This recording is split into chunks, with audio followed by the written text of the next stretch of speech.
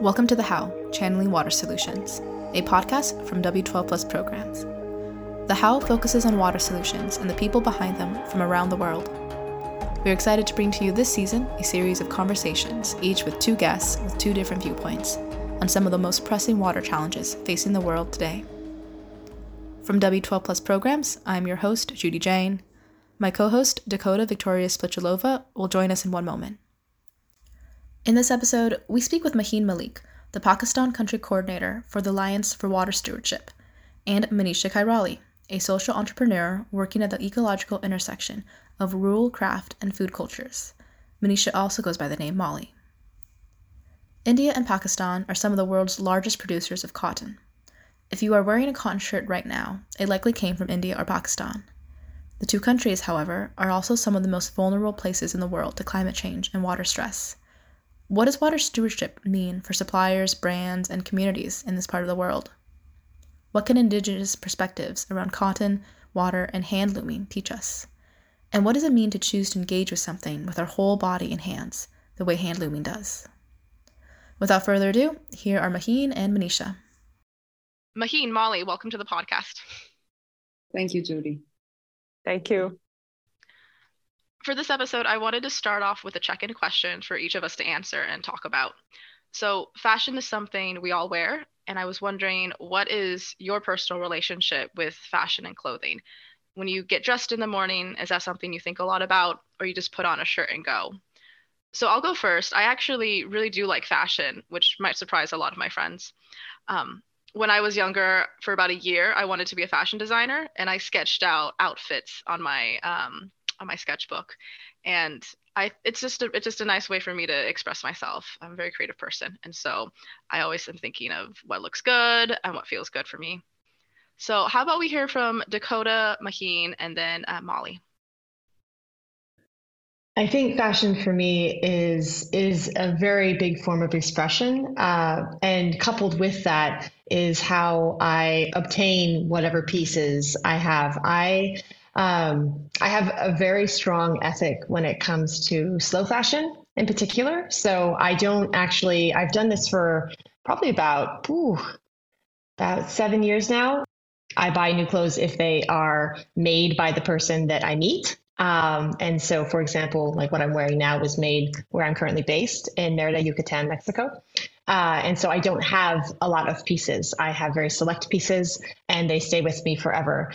So if we're talking slow fashion and the value of what I put in or what I put out, like my buying power and how I express myself, I'm very selective. And that just goes along with other things in my life, but I'm very selective with my fashion. And I like colors. Obviously, like maybe I'm wearing black today, but I usually put a lot of color and a lot of expression into what I'm wearing. And it really matters to me that I'm able to use my buying power to select something that makes a difference in that particular person's life who's making it, and then also in a greater scheme, like globally. So fashion means a lot to me too.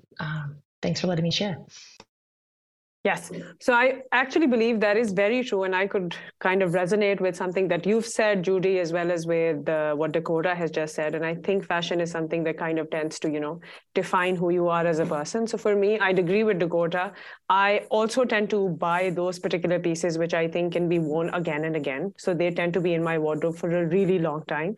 But I'm also somebody who tends to go into my elders' wardrobes, which is going into my mother's wardrobe or my father's wardrobe or my grandparents' wardrobe to find pieces which I could kind of recycle. And trust me, there have been so many pieces, from having customized my grandfather's pants to going into my father-in-law's closet to check out a couple of his sweaters that can be worn by me, and which is very interesting because by the end of the day, the idea and the notion that fashion repeats itself is so true, but also that the quality that those material have and they've had for those, and how much they've kind of lasted, and then I am able to use those pieces now, is also very interesting. And it's always something that, gets those head turned. I've always been asked, where did you get that from? And it's very interesting to tell them, oh, I got that from my grandparents' wardrobe. And they'll be completely surprised from that answer because that's very hard to do. But also, I think from a community point of view, usually Pakistanis or South Asians, we're very recycling oriented. We never tend to throw pieces out. We tend to use them. If you're wearing it in the morning, and if it's a little worn out, we'll wear it as a night suit. If it's further worn out, we'd use it as a cleaning. So it's very multi-purpose. So I think the idea of having to use those pieces again and again is something that is already in our system.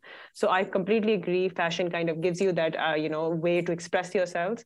But for me, I think my fashion, I've kind of developed it over a period of a couple of years. But I think for now, I think modesty is a big part of my dressing sense as well. And it kind of overtakes me of how I define it. But I think I'd go on Pinterest a number of times to see how I could kind of couple those pieces and use them again and again. I don't know if this is the right answer, because we're talking about fashion, which is usually a visual idea that we have of what fashion is. But I think for me, growing up, it's more physical, like actual tactile texture and comfort. So for me, I think I've always been attracted to color, and playing with color, working with color has been something that I've grown up with. But clothing, color, jewelry, an ensemble, putting it all together, I think was kind of had a shape and grew into a certain understanding in my late teenage. And I completely resonate with what Mahid has just said. It is the same thing: reuse, recycle. And so a sari gets converted into kurtas, lehengas, shirts, a blanket, tablecloth, swing for a baby, an immediate sudden, bathroom in the field, whatever. There's multiple uses of just that 5 odd meters of fabric of a sari. And so you don't see it as one piece of fashion. It has many lives and many uses. But I still want to bring it back into a more physical sense of what fashion is, which is, in my understanding, real fashion is real fiber, real fibers. And so I felt very unfashionable in synthetic fibers. I just didn't feel myself. So that's something. So synthetic fiber and textile in India is not very old. It's actually more rampant now with very cheap Chinese production of fabric. So you have polycotton, you have nylon, and all these fibers coming in. And somehow when I wore them, I just didn't feel fashionable, though it was in fashion. So your georgettes and polycottons with neon shades were all in fashion or trending, but I didn't feel fashionable, because to me, fashion meant something that really is an extension of your skin. It's something that you're very comfortable in. And is the cloth useful? Like somehow fashion to me is not just fashionable when it's on your body, but can it hold a sack of potatoes? Does it have the tactile strength to do that? Is it useful in capillarity? Like, can it absorb? Okay, now if I take a cotton sari, literally what I'm wearing now is pure cotton. I wear pure silk. I like to wear pure wool. And so I know if I drop some water now, I can use this and it's going to absorb that water. And so it's also useful. Like, it's a real cloth. It's real fiber. So it's not only visual to me. And I think the colors that I look at, I honestly find no better palette than just nature itself. And nature can be wild. It has neon shades in the most unexpected places, but somehow it makes sense in that entire ensemble. So I'm still, very attracted to those sort of palettes which are more nature oriented. So that is very fashionable to me and timeless.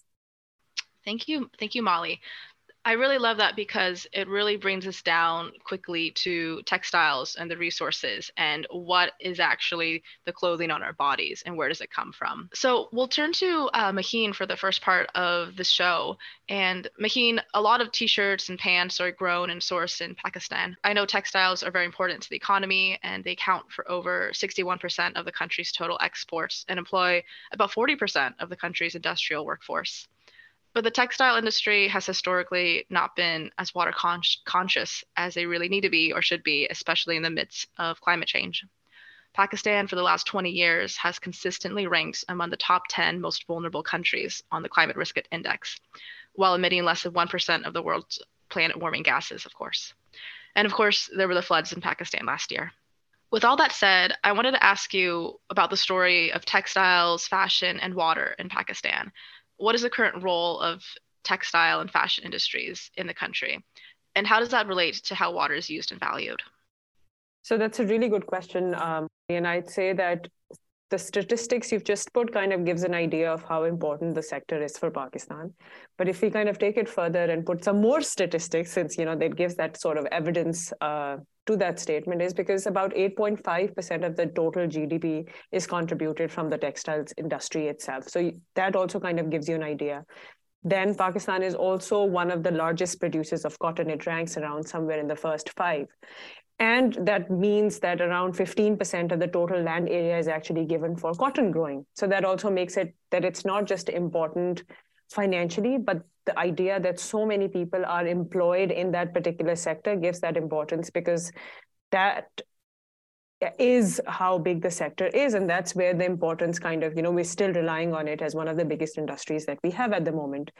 But I think it's also very important because of the kind of fabrics we have, and which are very indigenous to particular areas of Pakistan itself, and how we've kind of produced it, and all of those. But when we particularly also talk about how Pakistan has been one of the most vulnerable countries when it comes to climate change, I think that's something that we also see. But for most Pakistanis, and I think for most people, when we think about water as a problem, we tend to think of it in scarcity terms. And we do not think of flooding, for instance, as something which is of a problem or a physical risk. But interestingly, for the past couple of years, we've seen actually not just flooding that has happened this last year, which kind of is a big example of climate change. And I think we kind of see it now physically. But I think every particular year, there is flooding in Karachi, which is one of the biggest cities, or rather the biggest city in terms of population in Pakistan. And Karachi is also a port city. And it's also one of the largest producers of textile itself. So that particular flooding events that happens on a regular basis is also the cause of financial losses for all of these suppliers who are based in that particular city. So that also tells that, by the end of the day, this physical risk where there is abundance of water and it cannot be managed does produce a problem for those who are actually wanting to proceed with industry, whatever, it could be textile industry or it could be other industry, but by the end of the day, there are financial implications. So it's not just this. Plus, I think eventually you realize that water is very much contextual. While there is a problem around the world, you have to realize how water is contextual and how those solutions are embedded in those local contextual problems and how they're kind of taken forward. So with that said, I think the industry itself, as well as I think the NGO sector and the governments, are realizing that there needs to be enough importance given to water. And I think the biggest reason that I say that is because in 2018, we finally had a national water policy. So before 2018, we did not have a national water policy in place. The water is something that was embedded in the agricultural policies, in the commerce policies, in other policies, but itself, I think the physical coming together of a national water policy and having it in place is evidence to the fact that this is something that needed to have more importance. And interestingly, all 4 provinces had been a signatory to that. And eventually that means that once the national water policy is in place, it kind of trickles down to provincials to kind of implement that water policy by developing acts. So I think that has to be one evidence that some amount of importance has been now given to the water itself. But even from, I think, other projects that are now taking place in Pakistan, let that be run by WWF Pakistan, or for instance, GIZ, or from water aid point of view, or from what we are doing at AWS, I think we realize that it is important that Pakistan needs to realize that this is going to further exacerbate if it's not addressed at this particular moment. Because year on year, we kind of see that physical evidence of, what's happening in the country. Not just scarcity that people tend to think, and that's something that I'm repeating, but also physical abundance of water is a problem. So that is a physical risk. It brings problems to businesses with reputational risks of how they're operating, as well as I think for regulatory purposes, it also has that amount of risk. So I think all of these are tied together, but I will still say that businesses still need to pay more heed to water. And when you talk about climate change, it's not just carbon and having that myopic thought process and thinking that, by the end of the day, climate change is water change is also important. So I think there needs to be more importance that needs to be given to water in order to kind of proceed with either developing mitigations or adapting accordingly to it.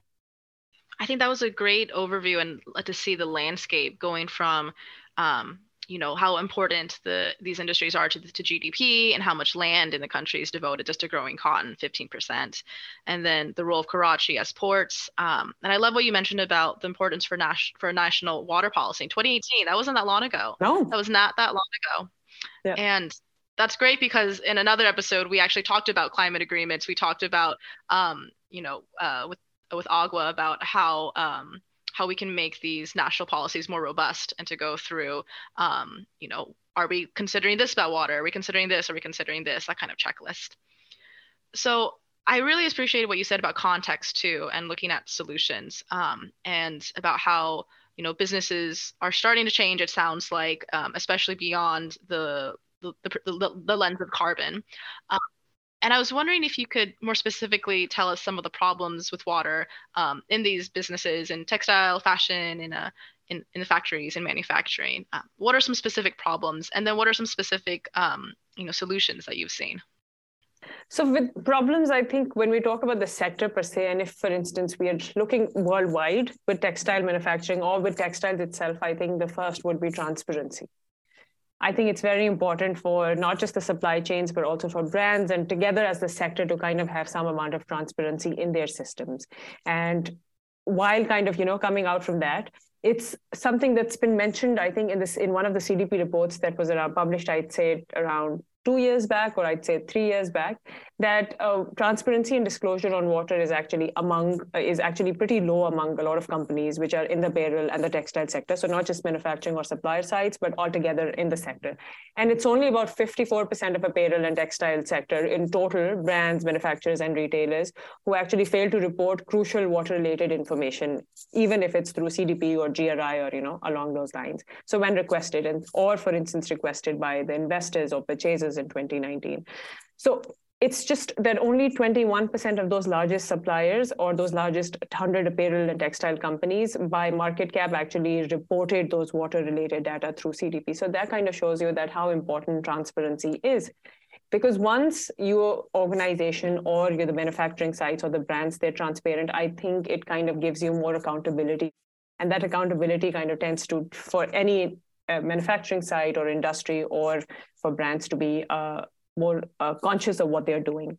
I think the second problem for at least Pakistan in particular would be the water quality. So it's not just the abstraction. People tend to think it's just the water usage that, by the end of the day, it boils down to how much water is being used in the processes, the manufacturing.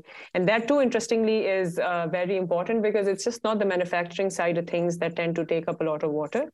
It's also the production of cotton that tends to take up a lot of water. So you have to realize that during that supply chain, where the water is being used and how that water is being used. So when you're kind of addressing that problem, it's not just in the manufacturing side, but also at the production of that particular resource.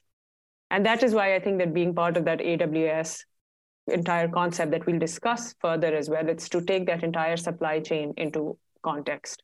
So I think it's not just, and when I come to water quality now that we've talked about abstraction, is that water quality tends to get degraded. And that's something which is very visible to people who are actually living in those areas. Because giving you an example, we have a drain which is known as Hudyara Drain, which is now known as Hudyara Drain. But interestingly, that wasn't a drain.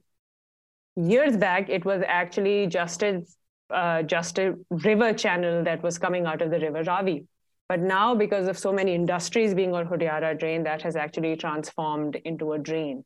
So that gives you that idea that how much water quality has exacerbated over the years. And obviously, considering that industry is placed on those drains, exactly on those drains along the line, how much that water quality has degraded over time. So I think the pollution itself and how that impacts communities that live around it, and how that also creates that transboundary, because whoever is going to be using that water downstream is obviously going to be facing problems, even if that water is eventually going into for agriculture purposes or that sort. So let it be transparency, water pollution problems. And I think for the third case, I'd say having to understand that by the end of the day, supply chains and all of supply chains and the problems throughout that supply chains need to be understood, which means we need to build better resilient supply chains. And that's something that's not happening because the entire supply chain for the sector is not considered. We tend to think of things in silos, or we tend to break it down into manufacturing, production, and that because it's a complex supply chain for the sector itself, and because the operations are not owned by the brands, for instance, I think it tends to complicate things more. So it's important that the entire supply chain is identified and then actions are taken accordingly. Yeah, I had this question about the difference between a supplier and a brand. So could you tell our audience or help educate me a little bit on the different interests between those two positions? So interestingly, businesses tend to run in two ways. So there could be organizations who own their own operations. Food and beverages tend to operate in that direction. But when it comes to the textile sector particularly, a lot of them tend to operate in a supplier brand kind of a position. So which means that you might be buying from a certain brand, but by the end, they could have multiple suppliers. And a lot of these brands also tend to have same suppliers. So it all kind of depends. And those suppliers could be based in completely different parts of the world. So if, for instance, if there is a European-based brand or an American-based brand, which means that their suppliers could be based in India, Pakistan, China, Vietnam, Myanmar, and other textile producing countries. So by the end of the day, you kind of disjoint that these suppliers can be providing to multiple brands, and those particular brands can have multiple suppliers. So it is very interesting that this not only complicates the process, but also makes it very difficult to kind of, jot down who that supplier is. But obviously, considering that these brands know who their suppliers are and they tend to keep that into position, but it's very important that these are two different methods on which businesses tend to usually run. So interesting. I'm just being real. I'm really aware right now. I'm wearing a sweater from J. Crew, and I'm just thinking, oh, where was this grown? I'm just thinking a lot about that right now. And I'm thinking a lot about the problems that you laid out, especially with water quality and degradation. And so I'm really glad to be transitioning to this a solution and the work that Alliance for Water Stewardship is doing. So I'd like to ask you, what is the Alliance for Water Stewardship, the standard specifically? What does it do for whom? So basically, the Alliance for Water Stewardship, or AWS, and do not confuse this with Amazon Web Services because a lot of people tend to do that. So probably when you Google it with Alliance for Water Stewardship. So AWS is essentially two things. It's a membership-based organization whose member base includes different businesses, different NGOs, as well as public sector organizations who've kind of come together to develop an international standard for freshwater resources, which is also known as the Alliance for Water Stewardship Standard or the International Stewardship Standard. And if you go to our website, which is A4WS, anybody, as a matter of fact, would be able to download the standard and see how the standard has been developed. Now, what the standard does is that it's kind of developed around the concept of water stewardship. A lot of people might not know and may interchangeably use the concept of water stewardship and water management. So very quickly, I'll kind of tell what the difference is. Now, water management tends to kind of focus more on your internal efficiencies and internal operations of any organization. So a lot of internal processes, governance, and how that works. But what stewardship does is that it kind of builds from the concept of water management, but it goes out of your fence line of where a certain operation takes place. So which means that by the end of the day, if you are putting stewardship into practice, you will not just be taking actions for your organization, but you will actually be stepping out and you will be taking actions for the catchment or the watershed or the basin you're operating in, which is a larger area. And that is something that you will not just be doing by communicating and consulting and engaging with the stakeholders which are within your organization, but you will also be doing it with stakeholders that are reliant upon the same resource or same water resource, could be groundwater or surface water. So while people tend to interchangeably use the two terms, which is water management and stewardship, I think it's important that they do realize that how they're different. Because when you're thinking about water management, there's a possibility that you can have an organization who is very water management oriented. So which means that they're very efficient, they're very productive, and they've been using their water very properly. But there could be an organization right next who might be polluting or might be abstracting a lot more water. So by the end of the day, if you think that, if their business is going to be affected by somebody else in the same vicinity, then yes, 10 years down the line, there's a possibility that there's not enough water for that particular industry to actually survive in that particular area.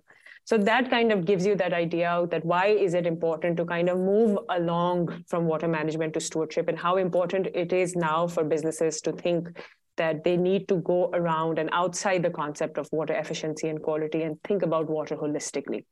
So that's how the standard has been built. If anybody who's interested in knowing about the standard, they can easily go on our website. They could find the standard. They could download it. It's completely free of cost, and it comes with a guidance document as well that gives you an idea of how would you interpret the standard. It's been built on different number of criteria and steps and indicators, and tells you how to interpret it with the guidance document. Yeah, that's great.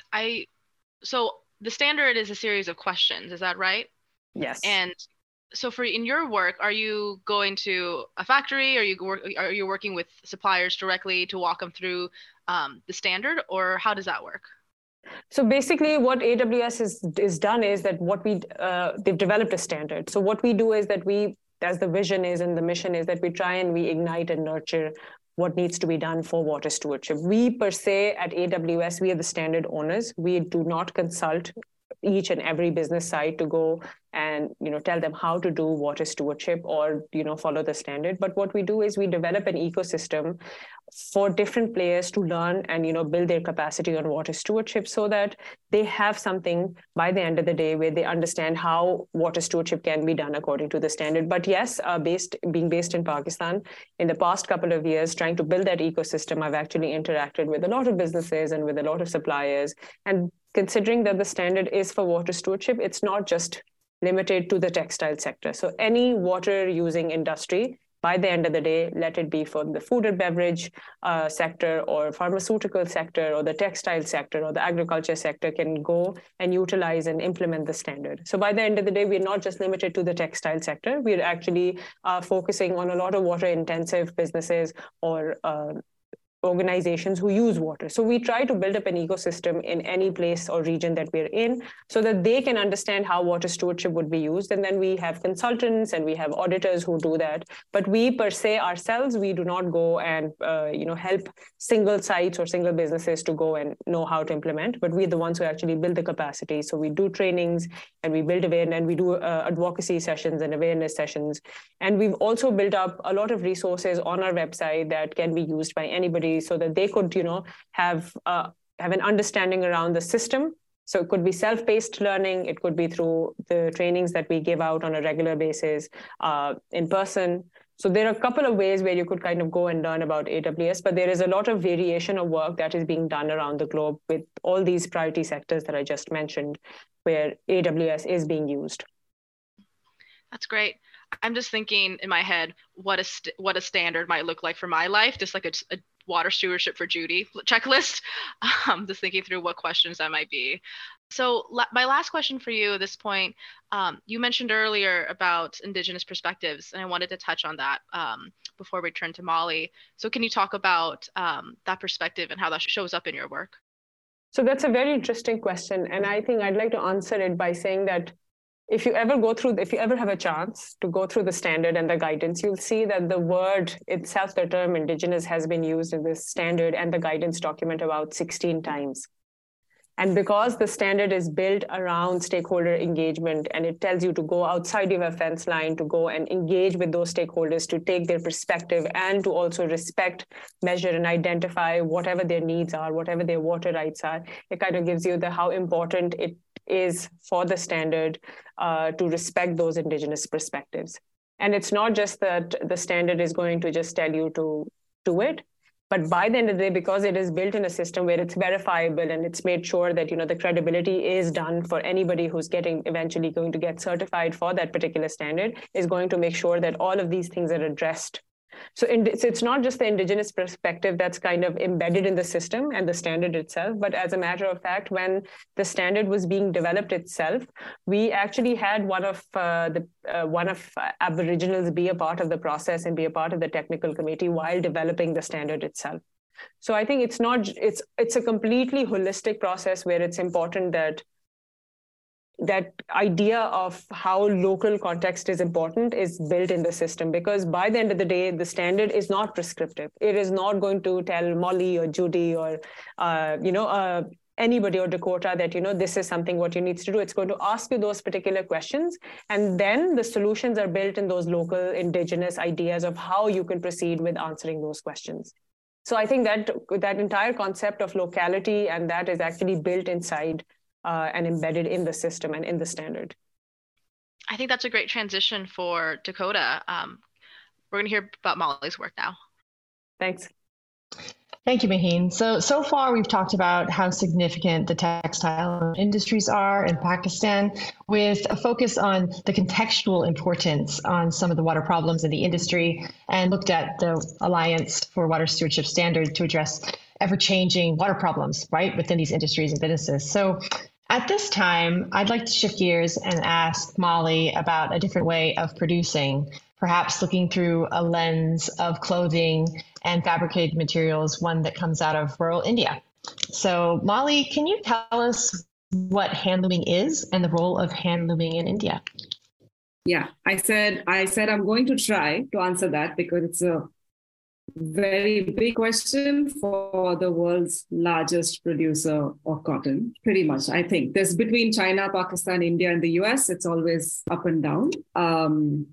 But yeah, so a hand loom is basically a manual loom. It's where a human being operates the loom using their limbs. There's many variations now of solar-powered looms, power looms, etc., where maybe there's one limb used and then the rest is by solar or another electricity or power source, and then there's the power loom.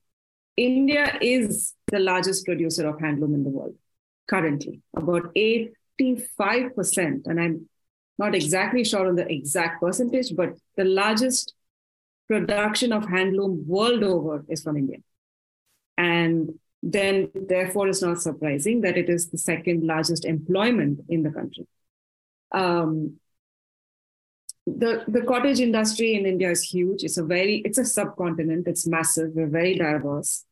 And handloom weaving is the largest cottage industry, which means, so when I say cottage industry, at least how I used to imagine it when I was young, was this little cottage with people sitting around all involved in doing something in the value chain. And it literally is that from what I have seen in my work. And so I want to talk about, I think I'll just give an example so that it's slightly easier to understand how embedded handloom is in the social fiber. It's not devoid, like exactly how Maheen has said earlier. A lot of people are thinking in silos, and that's how large-scale production works, because there's expertise and focus on one part of the production and value chain. And that's how all the systems, the machinery, everything is built according to that. So to give you an example of, to me, what when I say handloom and I'm talking about how integrated, how it's a whole ecosystem, I'll use an example. There is a village I visited in West Bengal in India, in rural West Bengal, and they grow a certain kind of paddy, rice, in that village. And what has rice got to do with cotton? What has it got to do with weaving? The paddy that they grow has the perfect starch for them to starch the yarn that is woven in that village, which is muslin cotton, a very, very fine count of cotton. If you don't use that starch, the threads break.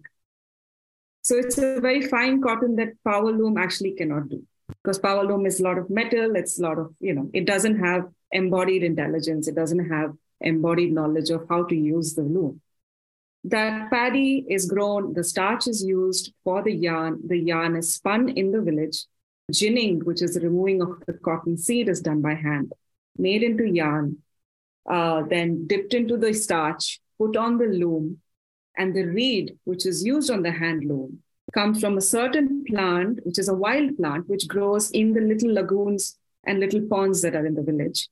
And so it's strong enough to keep the threads in place, but it's not weak enough to let them break. And when they wash it, there is no microfiber and there is no, synthetic or chemical additives that's going into the gray water. So it's like the whole chain of production seems very sustainable to me. And what's happening with cotton in the country, what's happening with the power loom industry in our country, and what's happening with the whole clothing value chain is extremely unsustainable and extremely worrying. India has a huge hub for textile, like Pakistan, and a huge hub for synthetic dyes, which is again part of the textile value chain, to an extent where we have parts of Tamil Nadu in India, in South India, where coconut trees, you harvest the coconut, you cut open the coconut, the water inside is colored. That's how disastrous the situation is. And so to me, the question is why? Why are we heading in that direction when it is the second largest employment in the country? It just logically does not make sense to me. If we had no handloom, if we had no sustainable, traditional, 1,000-odd years of knowledge of how to make this fabric that I'm wearing, if we didn't have that, and you need to clothe the nation, okay, I understand that there could be well-intentioned measures to like boost cotton production and get in power looms and feed and clothe the country. But it is the second largest employment in the country. So why do we have unsustainable and rather dangerous, textile production systems in place? So that's something I grapple with. And though I have worked more closely, like literally on the fiber and with dyes and design and circular economy and market, something that has worried me and continues to worry me is the actual seed itself. Because like I said, I always have preferred natural fibers, be it linen, be it cotton, be it wool, silk, etc. But India is one of the largest producers of cotton. And we have one of the largest numbers of farmers suicide because of the very cotton that they grow, which is, it's BT cotton. It's supposed to be pest resistant, which is a long staple cotton, which then supports large mills and then the cotton supply chain. Indigenous cotton is a short staple cotton. Indigenous cotton has to be used by hand. I mean, most of it is done well with hand. And so the introduction of long staple cotton itself is to go back into British colonial times, where it was sent to the mills in Manchester, and those machines needed long staple cotton. And based on that supply chain, we still have our large mills running in the country, which then forces a lot of farmers to continue to grow BT cotton. Indigenous cotton is on its way out. I mean, there are lots of people doing good work with preserving seed and indigenous cotton, which means it's a short staple cotton, which means there's a lot more hand involvement. So it's hand spun and hand woven. At least 2/3 of the process has to have human interaction, which currently the textile chain is, decimating rapidly. Thank you, Molly. So you've just described the relationship between hand looming and water and people incredibly well.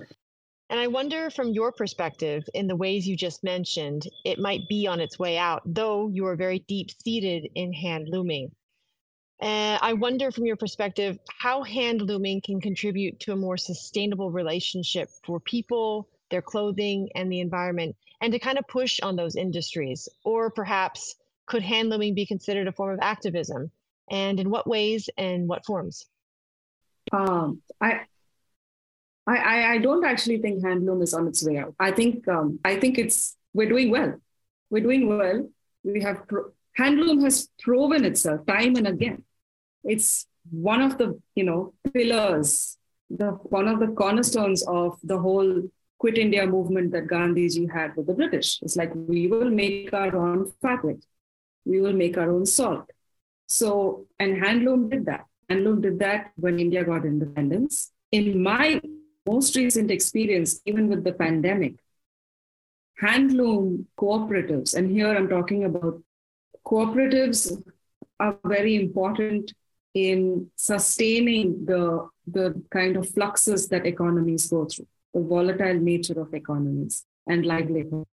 No, in India, a lot of people have been leaving the handloom industry to migrate to urban centers to become cab drivers, watchmen, whatever they could try and do as a livelihood, because the handloom industry wasn't getting enough support. They weren't earning enough being a handloom weaver. And so they were looking for better income and better source of income or more diverse income in the family.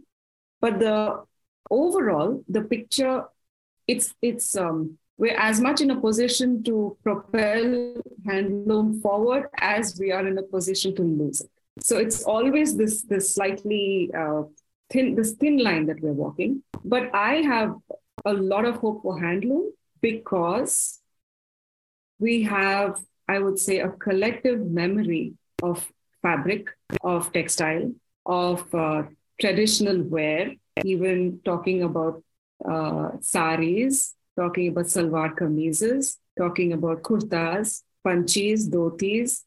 A lot of our population is still wearing these clothes. Yes, a lot of it is powerloom today, but still there is a pride in handloom. There is a certain pride of place in collective memory, not just memory, in current usage as well.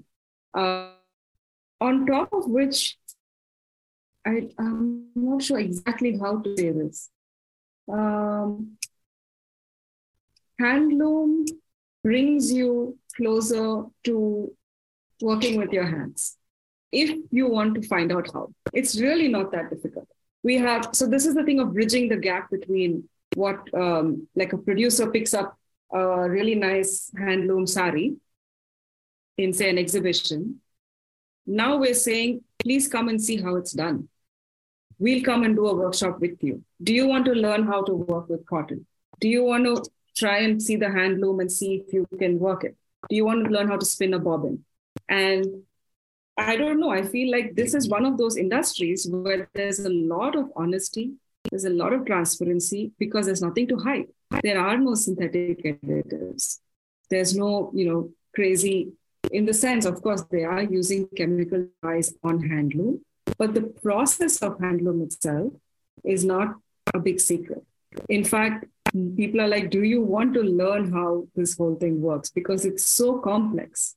It's a daily mathematical equation that the weaver kind of navigates with the loom. And it's not an easy thing for anybody can operate a power loom. If you know the switches and the controls, yes, you can operate the power loom. This is coming under cottage industry. It's coming under skill, under an art form. If you are supporting handloom, you're literally supporting an art. It's kind of like the same parallel that I would draw with real food or slow food, real ingredients, old recipes, and making the old recipes and the sort of unknown recipes mainstream. The same is happening with textile. It's just a few years later than the food, the curve that's been happening with the food revolution in India. So textile is, 10 years ago, 15 years ago when I was, working in exhibitions trying to talk about organic millet, people were like, what is millet? What is organic? At that point, if, I try to also talk about textile, it would be like a complete wall. Like, what are you even talking about? Fabric is fabric. But now, in India at least, and of course globally, people are waking up to textile. Where is it being grown? What kind of cloth is it? What is the technique? Is it handloom? Who's the weaver? Where are they based? Questions are coming up. So I think it's equal part consumer. I wouldn't want to say responsibility because that's very heavy. I don't think it's right to say it's anybody's responsibility to, necessarily, not everybody has the mind space. Not everybody has, lived realities are very different. Not everybody has that sort of liberty to say, I want to be 100% ethical in everything that I buy and wear and use. There's layers, in how people relate with all this. But there is a huge section of people, and I'm talking about rural India as well as urban India, which is the huge class divide. I mean, the gap between the rich and poor in India is massive. But there is still a huge market in rural India because the memory is still there of real fabric. And in urban India, people are getting interested in food, in cloth, in other cottage industries, in leather, in pottery. So I have a lot of hope. And what also gives me hope is that it remains the second largest employment in India. If it was, 16th on the list or 25th, then I would feel like we're, heading in the direction of mummification of a craft. And then it's in a pretty museum saying, this is a handloom. This is what it used to look like. And these are the people, this is what a weaver looked like. But they are here. They're with us.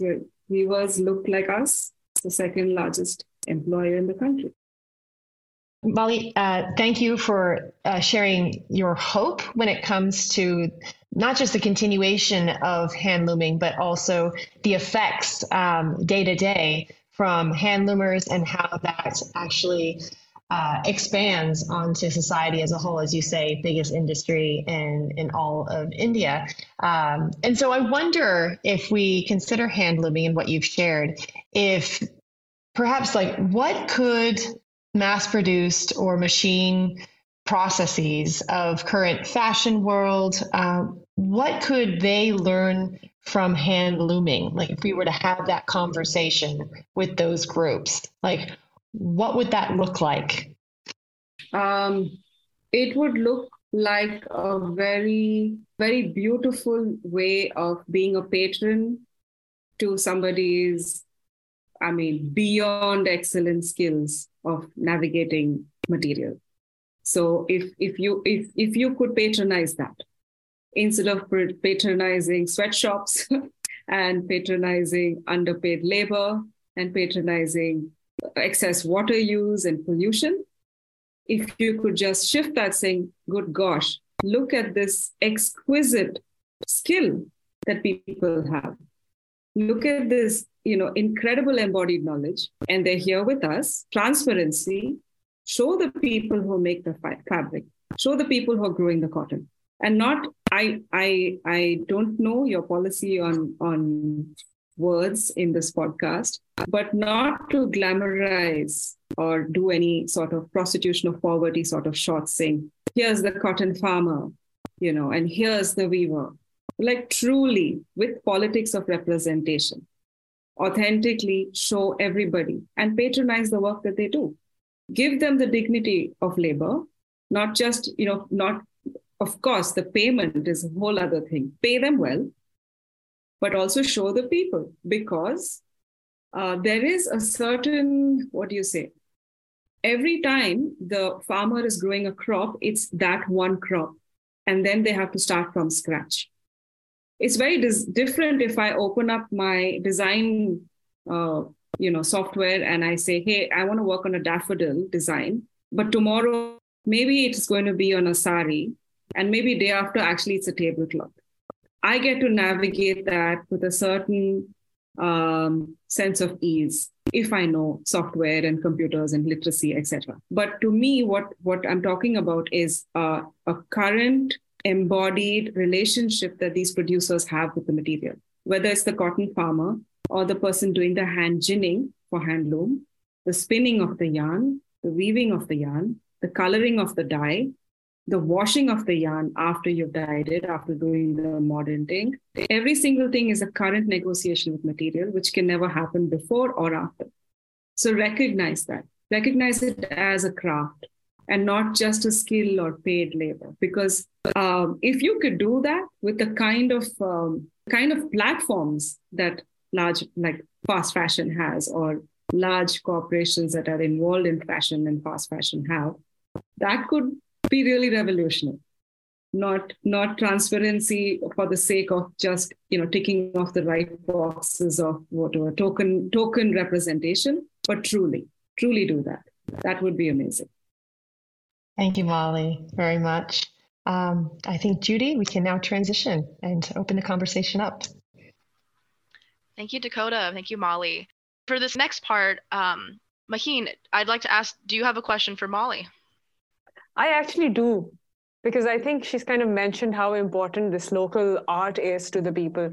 And considering I come from a very scientific background, I'd like to ask this question that how do, these people, how do they manage water resources in their particular, while they're doing this particular craft?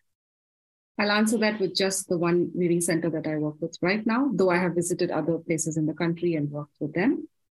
Where I live and work out of currently is one of the driest districts in the whole of the country. Just to give you an example, we have crazy fires, wildfires every summer. We just had a massive fire day before yesterday, which, burned 3 hills in one shot. People are careful with water here. And one of the things that which happens with handloom and with natural dyes, because we work with natural dyes, is you use a lot of water. You have to, because you have to clean the yarn, then you have to mordant it, then you dye it, then you post-wash it. And so you end up using water, even though you're like, can we save this water? No, we can't, because we're choosing to do natural dyes. So there's these additional steps that the fiber has to go through. A thought process here in this region is water scarcity, but also how to reuse water. So even if we're washing dishes, if you've just finished eating all your vegetables in your rice, we dip that plate in just plain water and then soap water and wash it. And that water with the leftover meal goes to the cattle. That's not thrown away. So it goes, that's their soup, that's their dinner, basically. So that relationship with water is very, it's again embodied. It's remarkable. It's not something to be taken lightly. So in the process of natural dyes, in this particular weaving center that we set up, we know we're using turmeric, we're using lemon, we're using Rubia cordiflora, indigo, pomegranate rind. These are the dyes. None of this is harmful to the human being, or to the gray water, or to any animal that stops by to, drink that water. And we channel that water into growing vegetables and greens and assorted herbs, etc. Why not? Because that is how people are in this place. When water is scarce, you don't take it for granted. You try and maximize the use. It's not something to be taken lightly. You don't waste water, it goes to the cattle. You don't waste the water, you can grow something with it. Or maybe do another additional wash. Even detergent, we use soap nut. Soap nut has saponins, so it is going to remove the grime, dust, dirt, etc. But it's not going to affect the gray water. And so we're doing this in small ways, and then that has its own implications in how we produce soap, again, with only soap nut and no other chemicals. So even in villages, if that's going into your gray water, then going into a crop, we hope. Because again, actually you said this in one of your questions, even if that farmer and the farmer's family is choosing to use soap nut and go organic, what if the next door farm is going full on chemicals simply because they don't know any better? But I would say that the relationship here with water it's not taken lightly. There's still a lot of ritual in place with rains, with streams. When there's a very difficult summer and then the rains finally come, it's a very different emotion here. It's just like, thank you for not forgetting us. We did cut 2 goats, hoping that, you would listen to our prayers and give us rain. So that is how it is. And I would say that as is happening world over, a lot of traditional culture, it's getting diluted with urban-rural sort of things. But sadly, again, with handloom and with textile, the reverse is also happening, where now earlier, if you didn't know how to store water, now you do. Earlier, if you had to rely on large open ponds and seasonal cultivation, now you have technology to drill deep and to put bore wells and therefore use excess water. Therefore, move to horticulture crops and water-intensive cropping because the subsidy is providing you with, seed to grow hybrid tomatoes. So these are other things that are happening in the region. But there is still that bit of the imagination here where you don't take water for granted. Molly, do you have a question for Maheen? Yes, I had a question for her because from a very practical perspective, how do I get hold of your the whole system that you have put in place?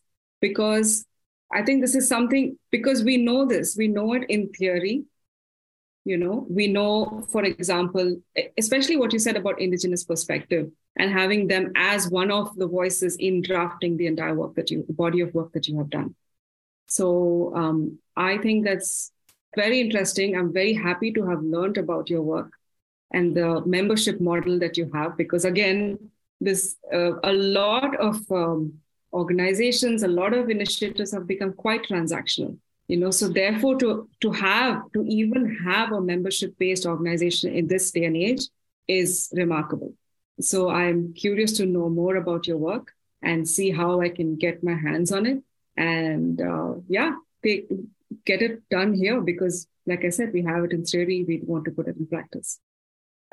Thank you. I think that's a very good question. And I think that the answer for that will be get in touch via our website. We tend to get in touch very quickly. We have a very comprehensive website. And now that we've kind of interacted through this setup as well, I think you can always reach out to me. Interestingly, we have a colleague who's also based in India, in Delhi. So I can also connect you to him. And he's also actually doing a lot of work with regards to water. So we have a lot of colleagues, and we're based in different parts of the world, different time zones, and they're working in different regions. But I think the first entry point for you would be through our website and kind of going and downloading the standard system. And it's very user-friendly, I'd say, as well. If you download the system, it comes with a guidance document, it comes with a scoring document. Since we do promote a lot of transparency, and our standard also requires industries who are working on the standard to have transparency in their systems, we actually have all the audit reports who are certified with our systems. They're actually also uploaded on our website. So it's not just that we're promoting transparency and just saying it and stating it as a part of our standard, but as you can see, the sites who are working with us, they have their standard reports on the websites as well as all the audit reports. But I think the first entry point you could write an email to me, or you could go to our website, which is a4ws.org, and probably get started. And you'll have a lot of information there that you could kind of get started with and learning about the system. Thank you so much, Rahim. You're welcome, Manisha. Dakota, did you have a question or want to say something?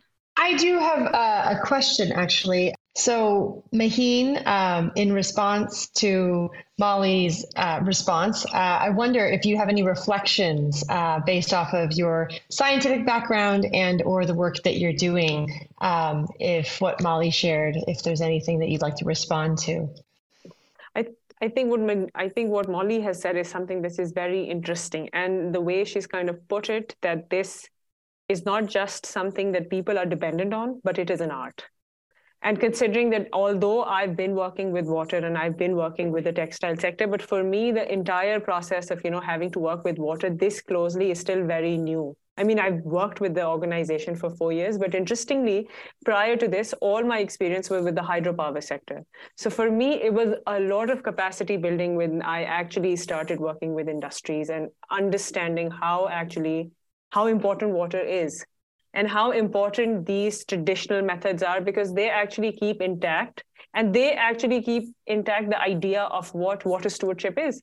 So what Molly is actually telling, and how these people, how they're practicing with water and how they're using water and how they're kind of thinking around the lines, how they'd recycle it, reuse it, put it back in the system so that it kind of lasts. That is the definition of water stewardship. So those indigenous practices or those local context is very important even when you're implementing the standard. And that is why the standard constantly tells you to not just have that engagement with the ones that you're working within that vicinity, let it be any business, but to have that stakeholder engagement with the communities who are reliant about water, other businesses who are reliant upon that water, other residentials, the government sector. So when you talk about water, it's not just you thinking around those efficiency and productivity and quality-oriented things, but when you're thinking about water, you're thinking around what the standard says, which is water governance issues, sustainable water balance issues, water quality issues, wash issues, which are very important, which is water and sanitation and hygiene, and important water-related areas. So they understand completely how important water is, but they think around going beyond water quality and efficiency that a lot of businesses tend to limit themselves on. So I think that's something very interesting. Thank you, Maheen, because I didn't think of it that way. The way you put it, I'm just like, yeah, this is what we do. This is what we do. And then we do that. But I didn't bring it together. Another thought crossed my mind, Maheen and Dakota and Judy. I don't know if this is there in the US or Mexico or Pakistan.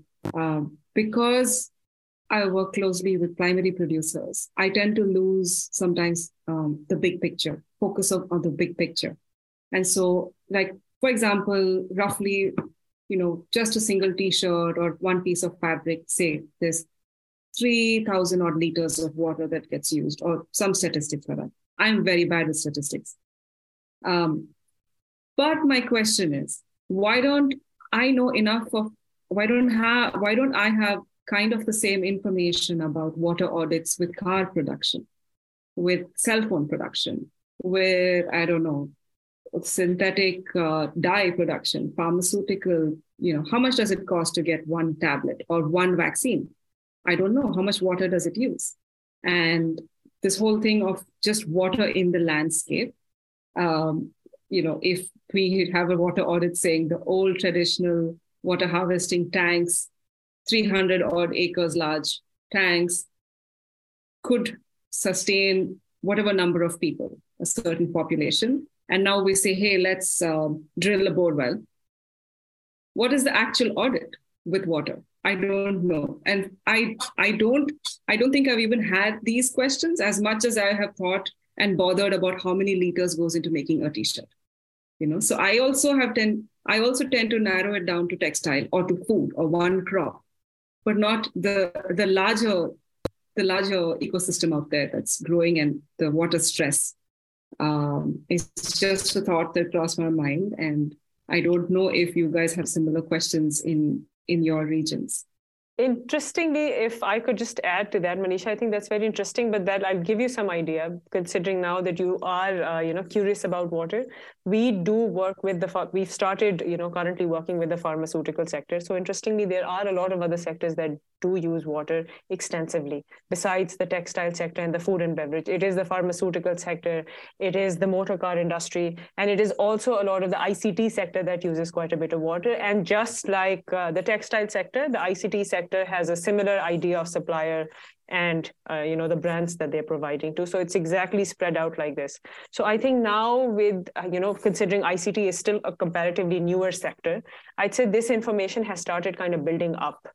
So now with time, I think eventually you'll have this understanding. And with the UN Water Conference just also coming up, I think there's going to be more talk about water, because I think it is time. You cannot talk about climate change without having to talk about water. It's just not possible anymore. Thank you. Judy? I just have two more questions for each of you. What is your call to action for our listener? So if you could leave our listener with one thing in their mind, what would that be? And what gives you hope? So what is your call to action for our listener, and what gives you hope? Judy, would you want me to go first, or Manisha wants to go first? Go first, Maheen. Okay. So for me, I'd say, considering I'm not sure of how many people tend to listen or what kind of audience tends to listen to these podcasts, but for everybody who has a certain idea or who are working with the textile sector, the work that we do at AWS will give you this idea of this call to action that just not implement the standard, but for us, I'd say that we have a textile working group where we have people from different NGOs, from different brands, as well as from different suppliers who are a part of this working group, where we tend to talk about water in this very holistic way. Not just about using the standard, but how water is being used in their particular supply chains along these 5 outcomes that I've just talked about. So I'd encourage all of you to go check and be a part of that textile working group, but also that we've developed a system where a lot of suppliers can kind of come together and they could also work towards water, because the idea for us in water stewardship is promoting collective action, is to build that scale so that the impact is pretty much visible. Because by the end of the day, the idea that water stewardship is something that cannot be done just by one site or one brand. It's the idea of taking this in your mind that it's collective action through which we can actually see impact. So that's the kind of thing that I would want the viewers, or for instance, the listeners, to take, that it's just not one industry, it's just not one site, it's just not one brand. Who would, if they would do everything, would create that impact? I would say it's together through that collective action that we could actually see any impact in our water systems. And that water systems will have then a systemic process in order to get to, having that water security that we're talking about. And I know, Judy, you had a second question that I've forgotten. What gives you hope? Yes, what gives me hope? I think now a lot of people in the climate change arena, they've started kind of talking around water, and they're kind of emphasizing how climate change is water change. And that's something that I'm also constantly saying, because that's something that we're physically seeing, let it be with having too much water, like the floods in Pakistan, or not having water in Cape Town, I think a couple of years back, or in Chennai, I think 2 years back. I think both these sides, they're all related to water. So for me, the idea is now having that water in that conversation of climate, and that kind of gives me hope. Thank you so much, Maheen. And Molly? Julie, just to clarify, are these two questions pertaining to water or water and handling? I think however you'd like to answer it, Molly, whatever comes to your mind. Okay.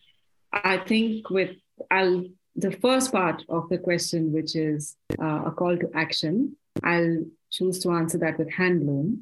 And because again, as Maheen said, the audience for this podcast is everywhere, maybe, or maybe, I don't know where the audience is. But what I'd like to say is to the audience that's listening, with handloom or with hand anything, please choose to engage. Just choose to engage. Whether it's in your own home, pickling something, or trying out some recipe that you knew from back in the day, or that in the next, town, there's somebody who's knitting something, or that there's an artisanal group that's been making natural dyes, for donkey's years, or there's a company that's doing ethically sourced handloom products or handmade products. Try and choose these products than the faster, easier option or the cheaper option most often. Of course, it's not feasible for everybody, but yes, that would be my call to action. It's just choose to engage with what you consume.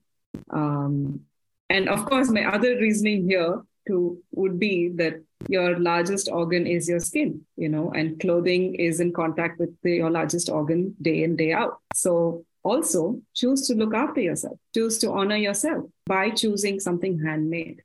So that would be my call to action. And what the second one is about what gives me hope. I have lived in the savanna landscape majority of my life, and every summer we lose hope. Every summer we're like, this is the worst place, this is the worst situation. We just somehow have to survive till the rains come, and the rains come. Sometimes when they come, it's too late. Sometimes when they come, it's too much, but the rains come. And let's not forget that, like I said, the skin is the largest organ. I'm tying that to textile and handloom. And water is the majority of your body. So what gives me hope is that there is a certain section of this human population that is still in touch with their bodies. And if you're in touch with your body, then you know the relevance of water.